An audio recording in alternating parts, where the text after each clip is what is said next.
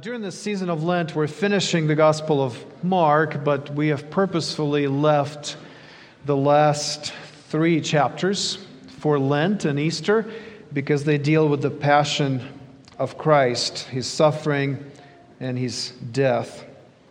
And so today we find Jesus praying in a garden at night right before His arrest.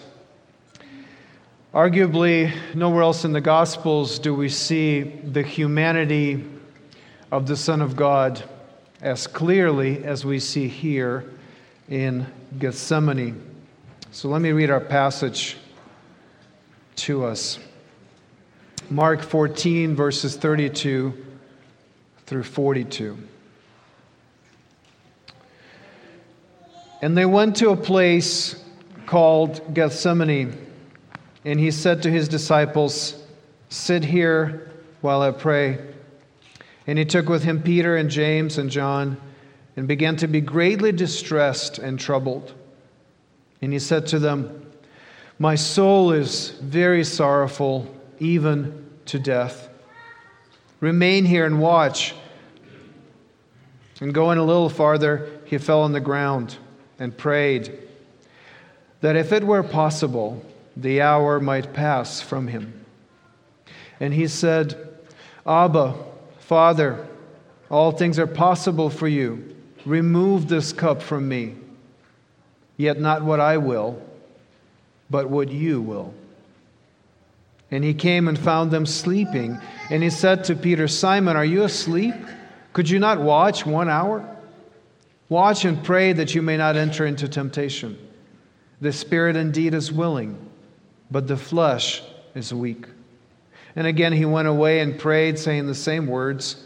And again He came and found them sleeping, for their eyes were heavy, and they did not know what to answer Him.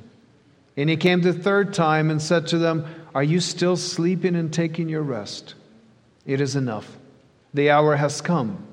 The Son of Man is betrayed into the hands of sinners. Rise, let us be going. See, my betrayer is at hand." I find this passage to be striking and moving. I hope that it moves you as well.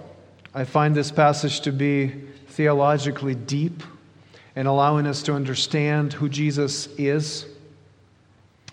And I find this passage to be one that can move us towards Jesus and spur us on to follow Him more closely.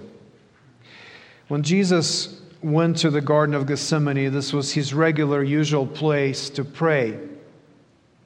But at this time, during this prayer, His experience was different. Gethsemane literally means an olive press or an oil press.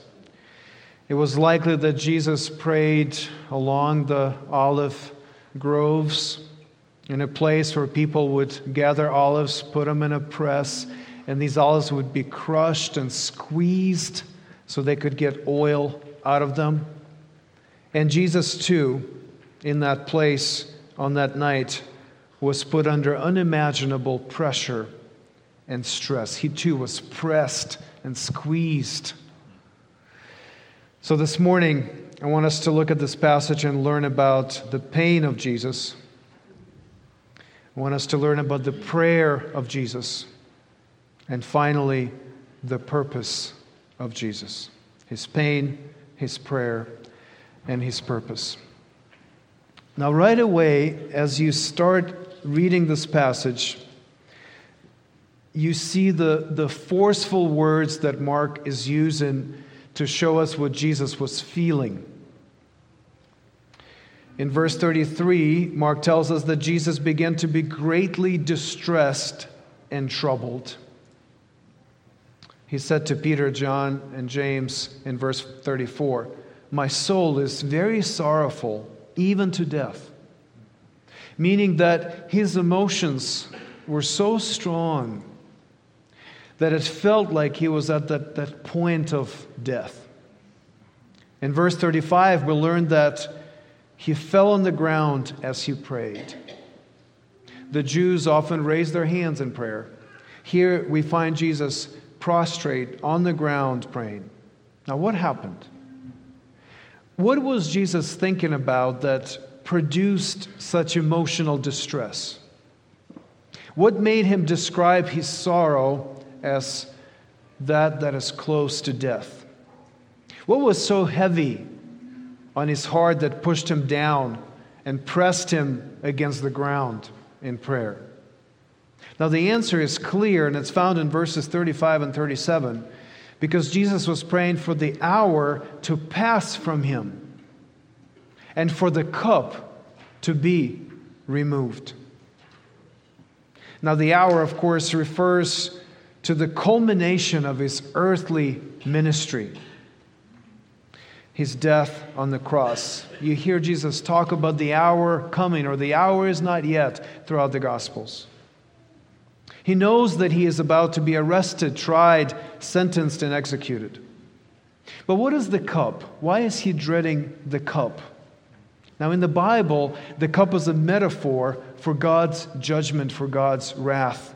For example, in Isaiah 51, verse 17, we read, wake yourself, stand up, O Jerusalem, you who have drunk from the hand of the Lord the cup of his wrath, who have drunk to the dregs the bowl, the cup of staggering. Now here it's clear that the cup is an image of God's wrath, and the people under his judgment drink it, and they stagger. In Jeremiah 25, verses 15 through 16, we read, thus the Lord, the God of Israel, said to me, take from my hand this cup of the wine of wrath, and make all the nations to whom I send you drink it. They shall drink and stagger and be crazed because of the sword that I am sending among them. Here, the cup is the punishment, the judgment, the wrath of God, the sword of God's violence against them. And in this prayer in Gethsemane, Jesus was faced with the prospect of suffering and dying. Yes, that's the hour. But even more so, he was faced with something that was much more horrific. And that is the experience of the judgment of God on human sin, of drinking the cup of God's wrath on behalf of sinners. Now, of course, Jesus knew. He knew he was going to die. He knew that his death was going to be in place of sinners. You may remember this is happening over the Passover holiday, so they just had the Passover meal. People are bringing animals to be sacrificed in the temple. Everybody's thinking about sacrifices and God shielding them from his wrath. Everybody's remembering the story of Israel leaving Egypt and putting the blood of the lamb on the doorposts so that the destroyer would pass over them and they wouldn't die for their sins. And of course, Jesus knows and he identifies with the lamb in that story. He knows he's the ultimate lamb, the ultimate sacrifice meant to shield God's people from God's wrath. He knows that. But here in the garden, he is given a preview of what it will be like to face the fury of God's anger against sin. It's one thing to know what's coming, but it's quite another thing to feel it, to get a glimpse, to realize as fully as possible without going through the experience what is coming. Listen to Jonathan Edwards in his great sermon on the agony of Christ. He says, a sense of that wrath that was to be poured out upon him, and of those amazing sufferings that he was to undergo, was strongly impressed on his mind by the immediate power of God, so that he had far more full and lively apprehensions of the bitterness of the cup that he was to drink than he ever had before. And these apprehensions were so terrible that his feeble human nature shrunk at the sight, and he was ready to sink. He had then a near view of that furnace of wrath into which he was to be cast. He was brought to the mouth of the furnace that he might look into it and stand and view its raging flames and see the glowings of its heat, that he might know where he was going and what he was about to suffer. This was the thing that filled his soul with sorrow and darkness. This terrible sight, as it were, overwhelmed him. Now, why was Jesus given this preview of God's judgment on him, of preview of hell? So he could knowingly, consciously, intentionally choose to fulfill God's will of saving his people by putting their punishment on his Son. You see, Jesus knew what his mission was. Well, now he got to see it before him. He got to feel it so he could choose it knowingly, being aware of what would happen and what would cost him. Listen to Edwards again. When he had a full sight given him what that wrath of God was, that he was to suffer, the sight was overwhelming to him. It made his soul exceeding sorrowful, even unto death. Christ was going to be cast into a dreadful furnace of wrath, and it was not proper that he should plunge himself into it blindfold, as not knowing how dreadful the furnace was. Therefore, that he might not do so, God first brought him and set him at the mouth of the furnace, that he might look in and stand and view its fierce and raging flames, and might see where he was going, and might voluntarily enter into it and bear it for sinners, as knowing what it was.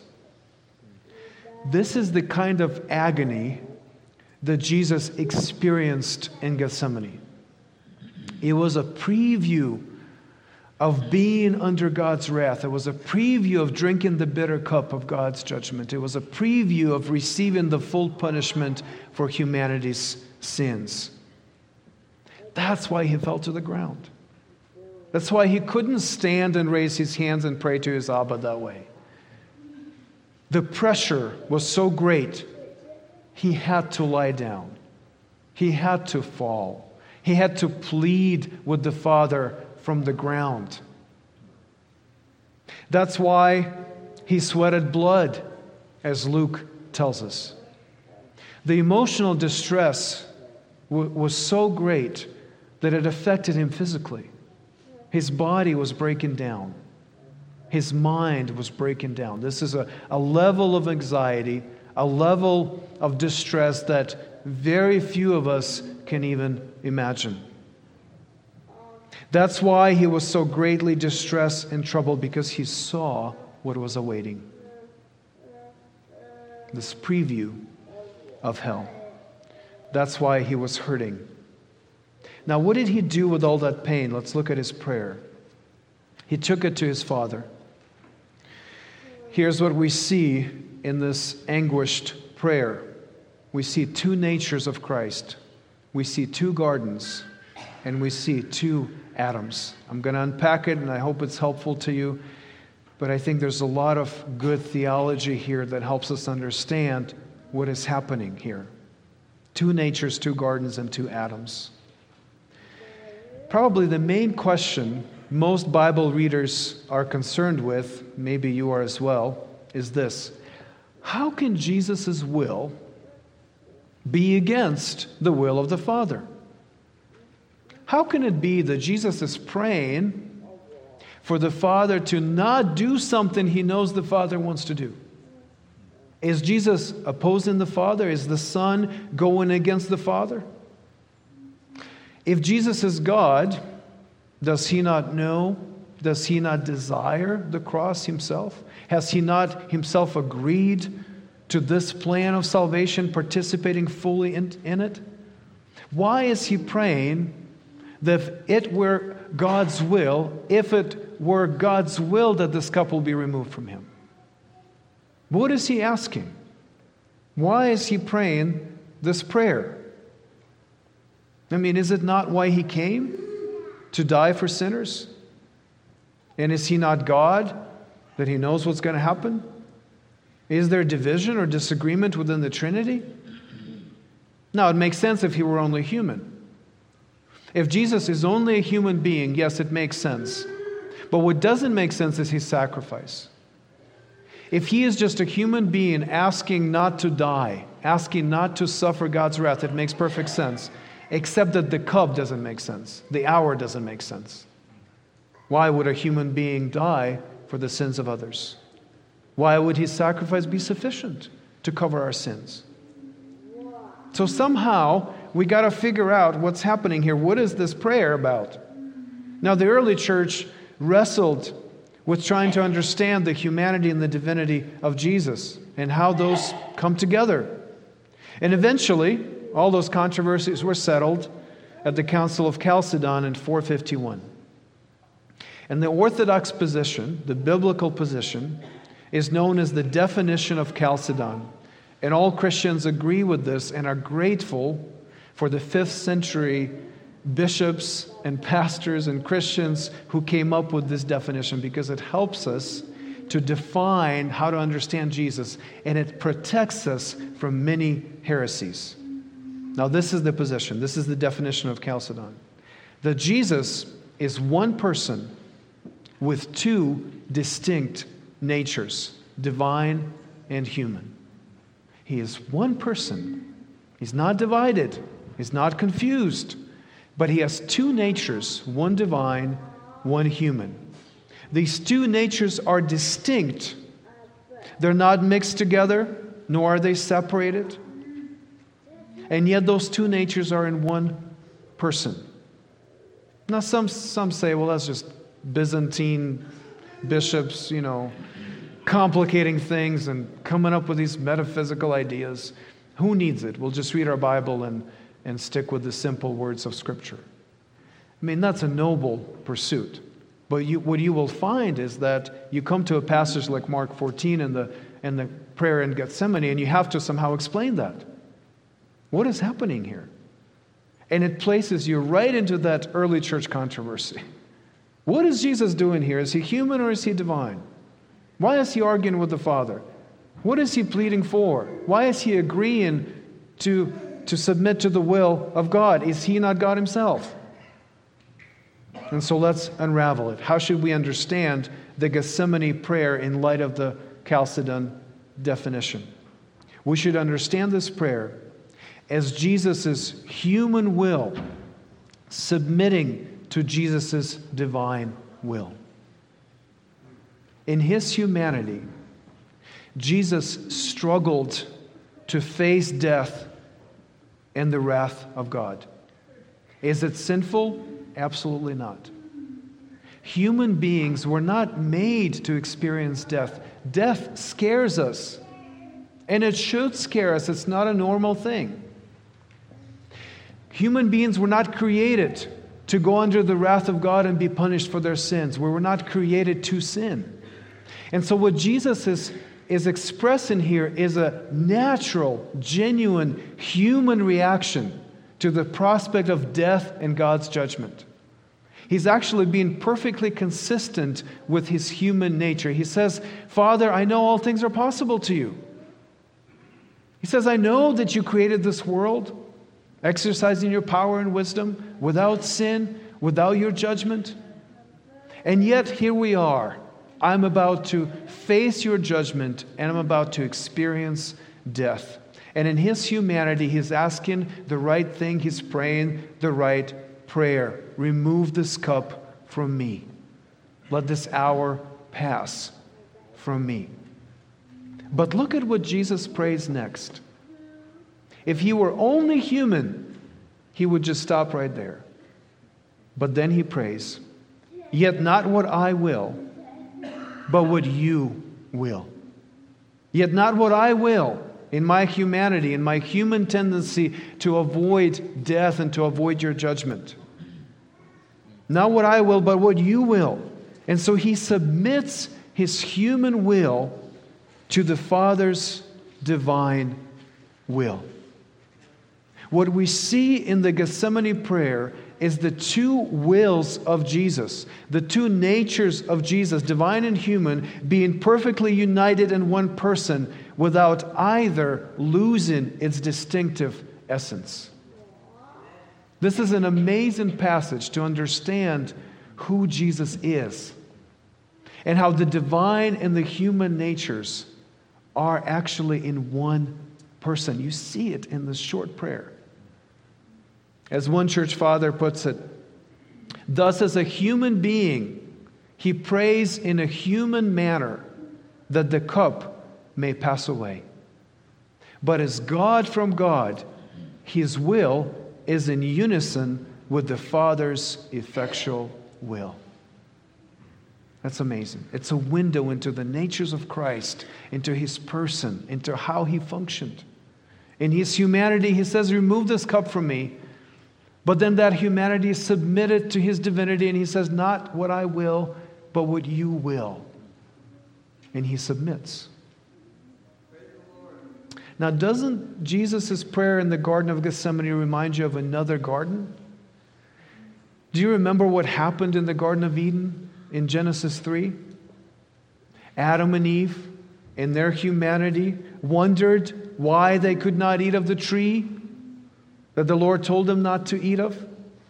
But instead of submitting their human wills to God's, they said, yet not what you will, but what we will.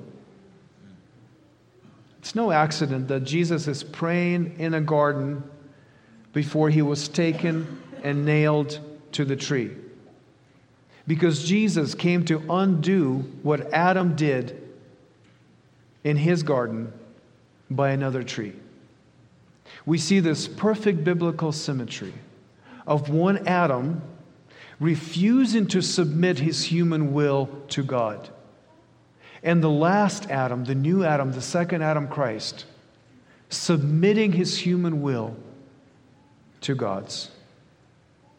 Here in the olive press of Gethsemane, Jesus emerges as the second Adam, the new representative of humanity.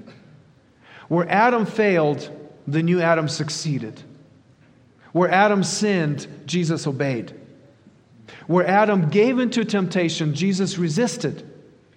Where Adam brought death, Jesus brings life. We see in this prayer the two natures, the two wills, and the two gardens, and the two Adams. One that failed in the Garden of Eden, and one that succeeded in the Garden of Gethsemane. We actually see here how humanity is supposed to work, how our human nature is supposed to work. We are not going to be made unhuman in glory.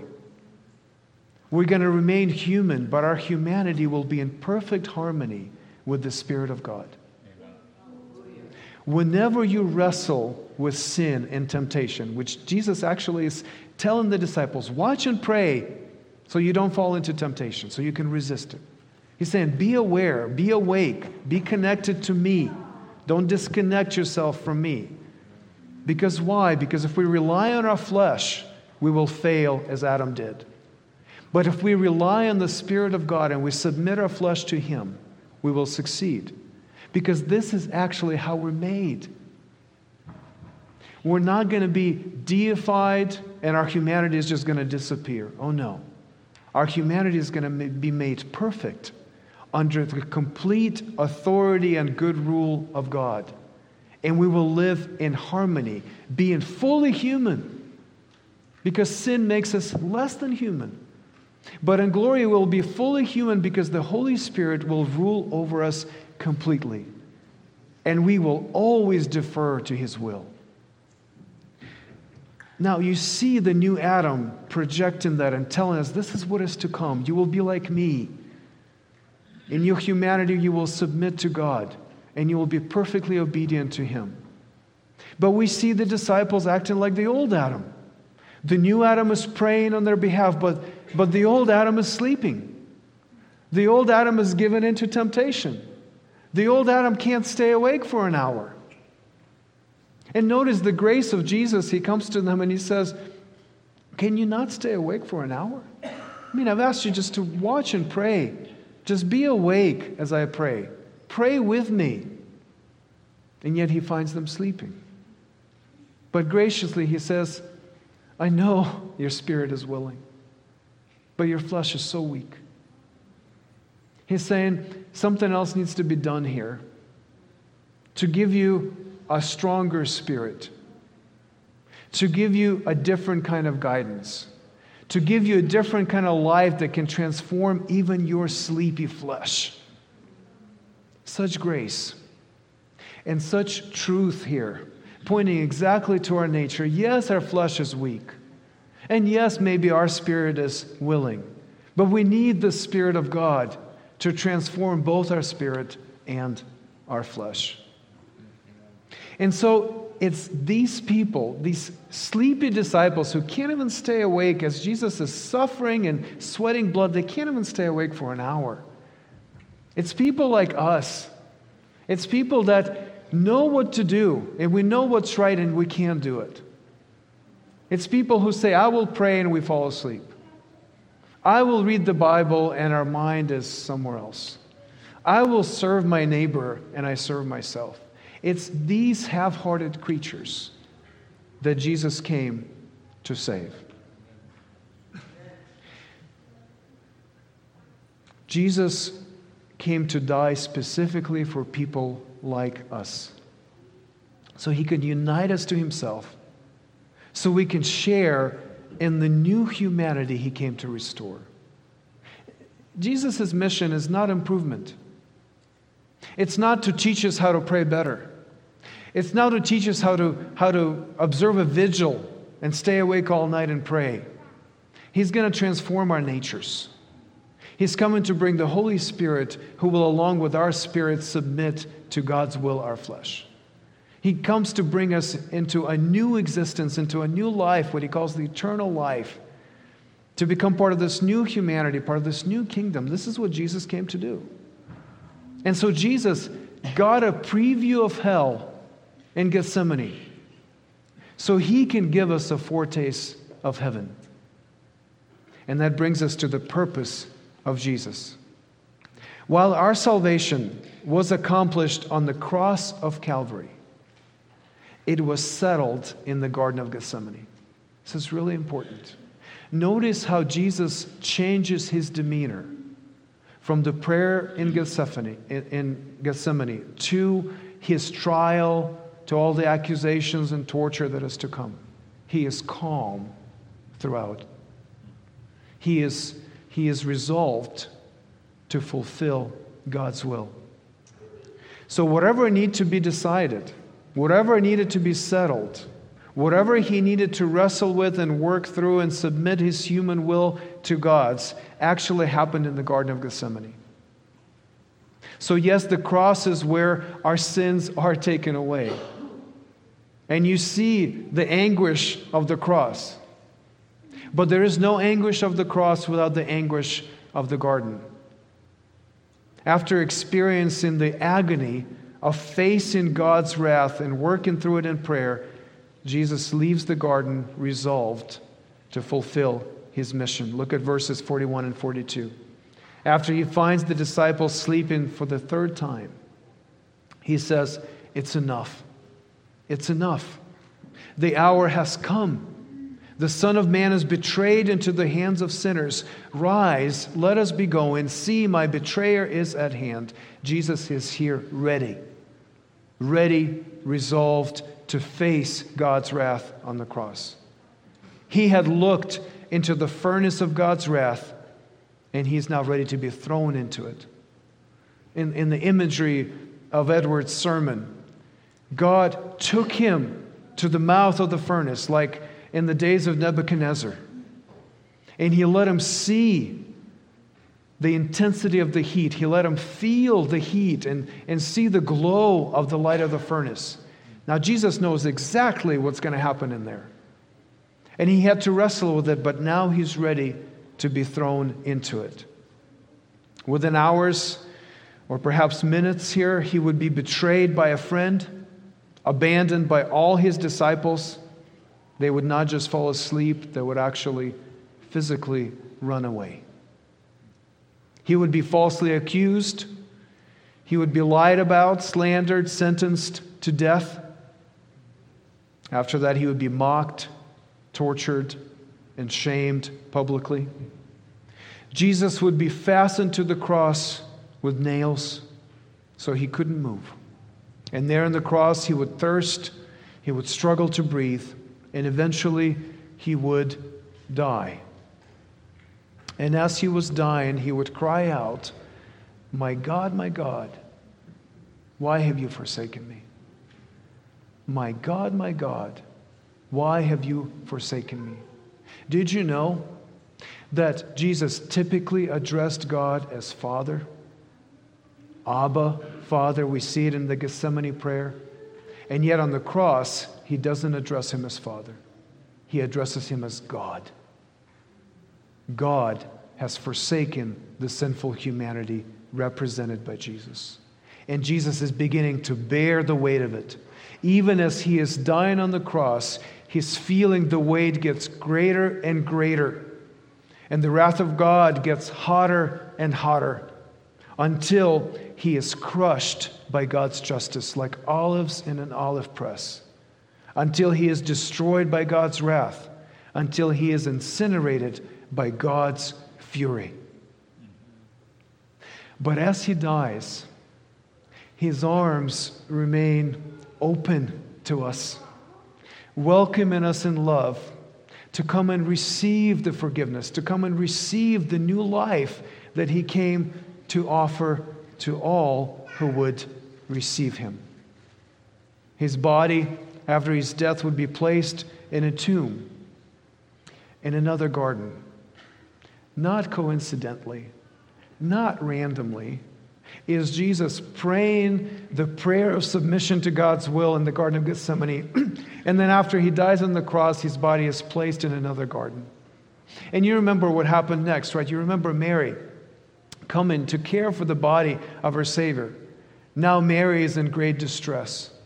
So high is her anxiety, so great is her anguish, she doesn't recognize Jesus when the risen Jesus appears to her. She thinks he's a gardener. And she says, "Sir, please, just tell me where you put him. I just want to care for my Savior. Just tell me where you put the body. I'll go get it. I'll take care of it. Don't hide it from me. Let me grieve." But she's so overwhelmed with grief that through her tears, she can't see that it's Jesus standing with her. And when does she recognize him? When he calls her by name. When he says, "Mary." And she says, "Teacher." Because in that garden, that new life is already flowing in the hearts of people. The resurrected Jesus is meeting us in another garden. And he's meeting us in a garden to give us life, not death. Because on the tree, he gave his life so we would not die, but that he would live through us and that we would live with him forever. How do you respond to Gethsemane? Are you moved by this passage? Are you moved by the realities of Jesus' two natures and two wills, of the symmetry of the two gardens, of Jesus taking on the representation for us, of him saying, "I am the new Adam. I am the last Adam. There's going to be no more Adams after me, because in me, humanity can be renewed and restored." Does that move you? Does that move you so much that it moves you from the old Adam to the new? Because that's what it's here for. It's to move you from the old humanity into the new. It's to affect your heart so much that you would say, "I no longer want to be like the old Adam. I don't want God to see me in Adam.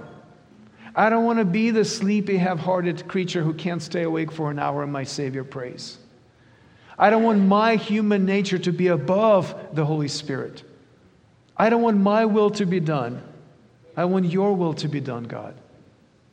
Does it move you so much that you go to Jesus and the reality of what happened in Gethsemane and the reality of what happened on Calvary crushes you into repentance?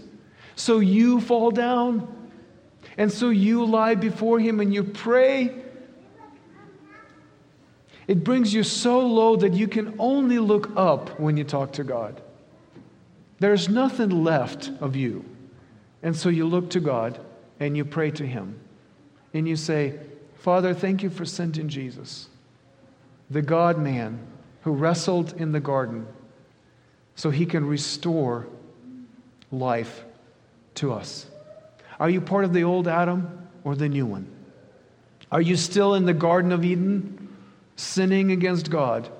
Or are you in the garden of the resurrection of Christ, where he calls you by name, and you fall before him and hold on to his feet and say, don't ever leave me again?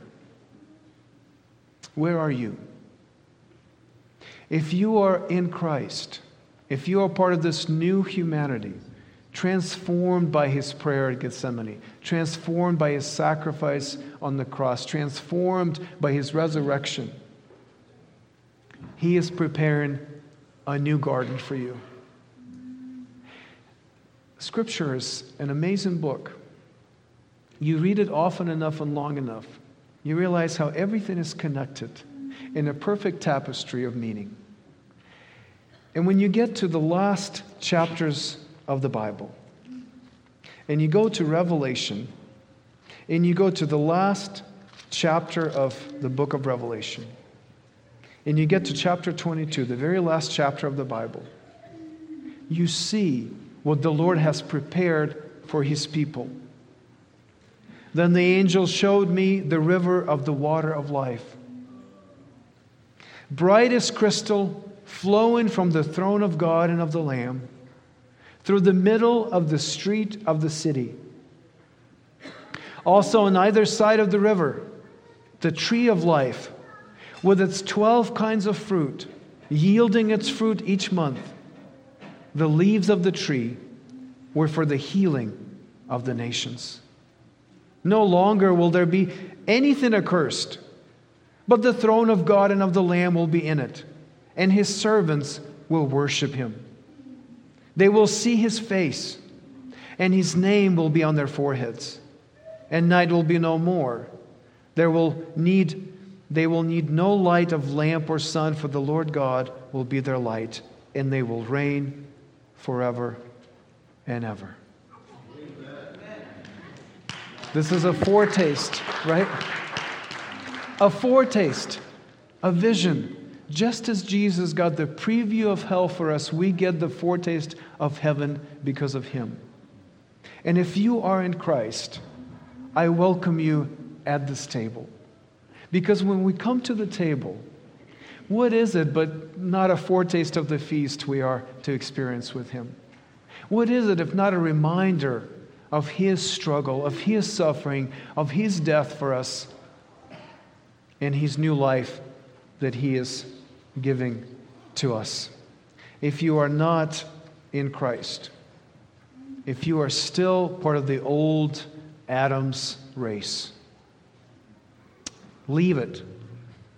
Get out and go to Jesus and embrace him and grab him by his feet like Mary did on that resurrection morning, and serve him and love him and realize that he prayed in Gethsemane for you, and that he suffered on the cross for you, and that he rose from that garden grave for you, so you can be in his garden city with him forever. I will pray, and then as I'm done praying, you're welcome to come to any of these tables up front or the tables set up on the balconies. Take communion right there, or take it back to your seat if you need more time to meditate. And of course, if you can make your way forward, just raise your hand and an elder will bring communion to you.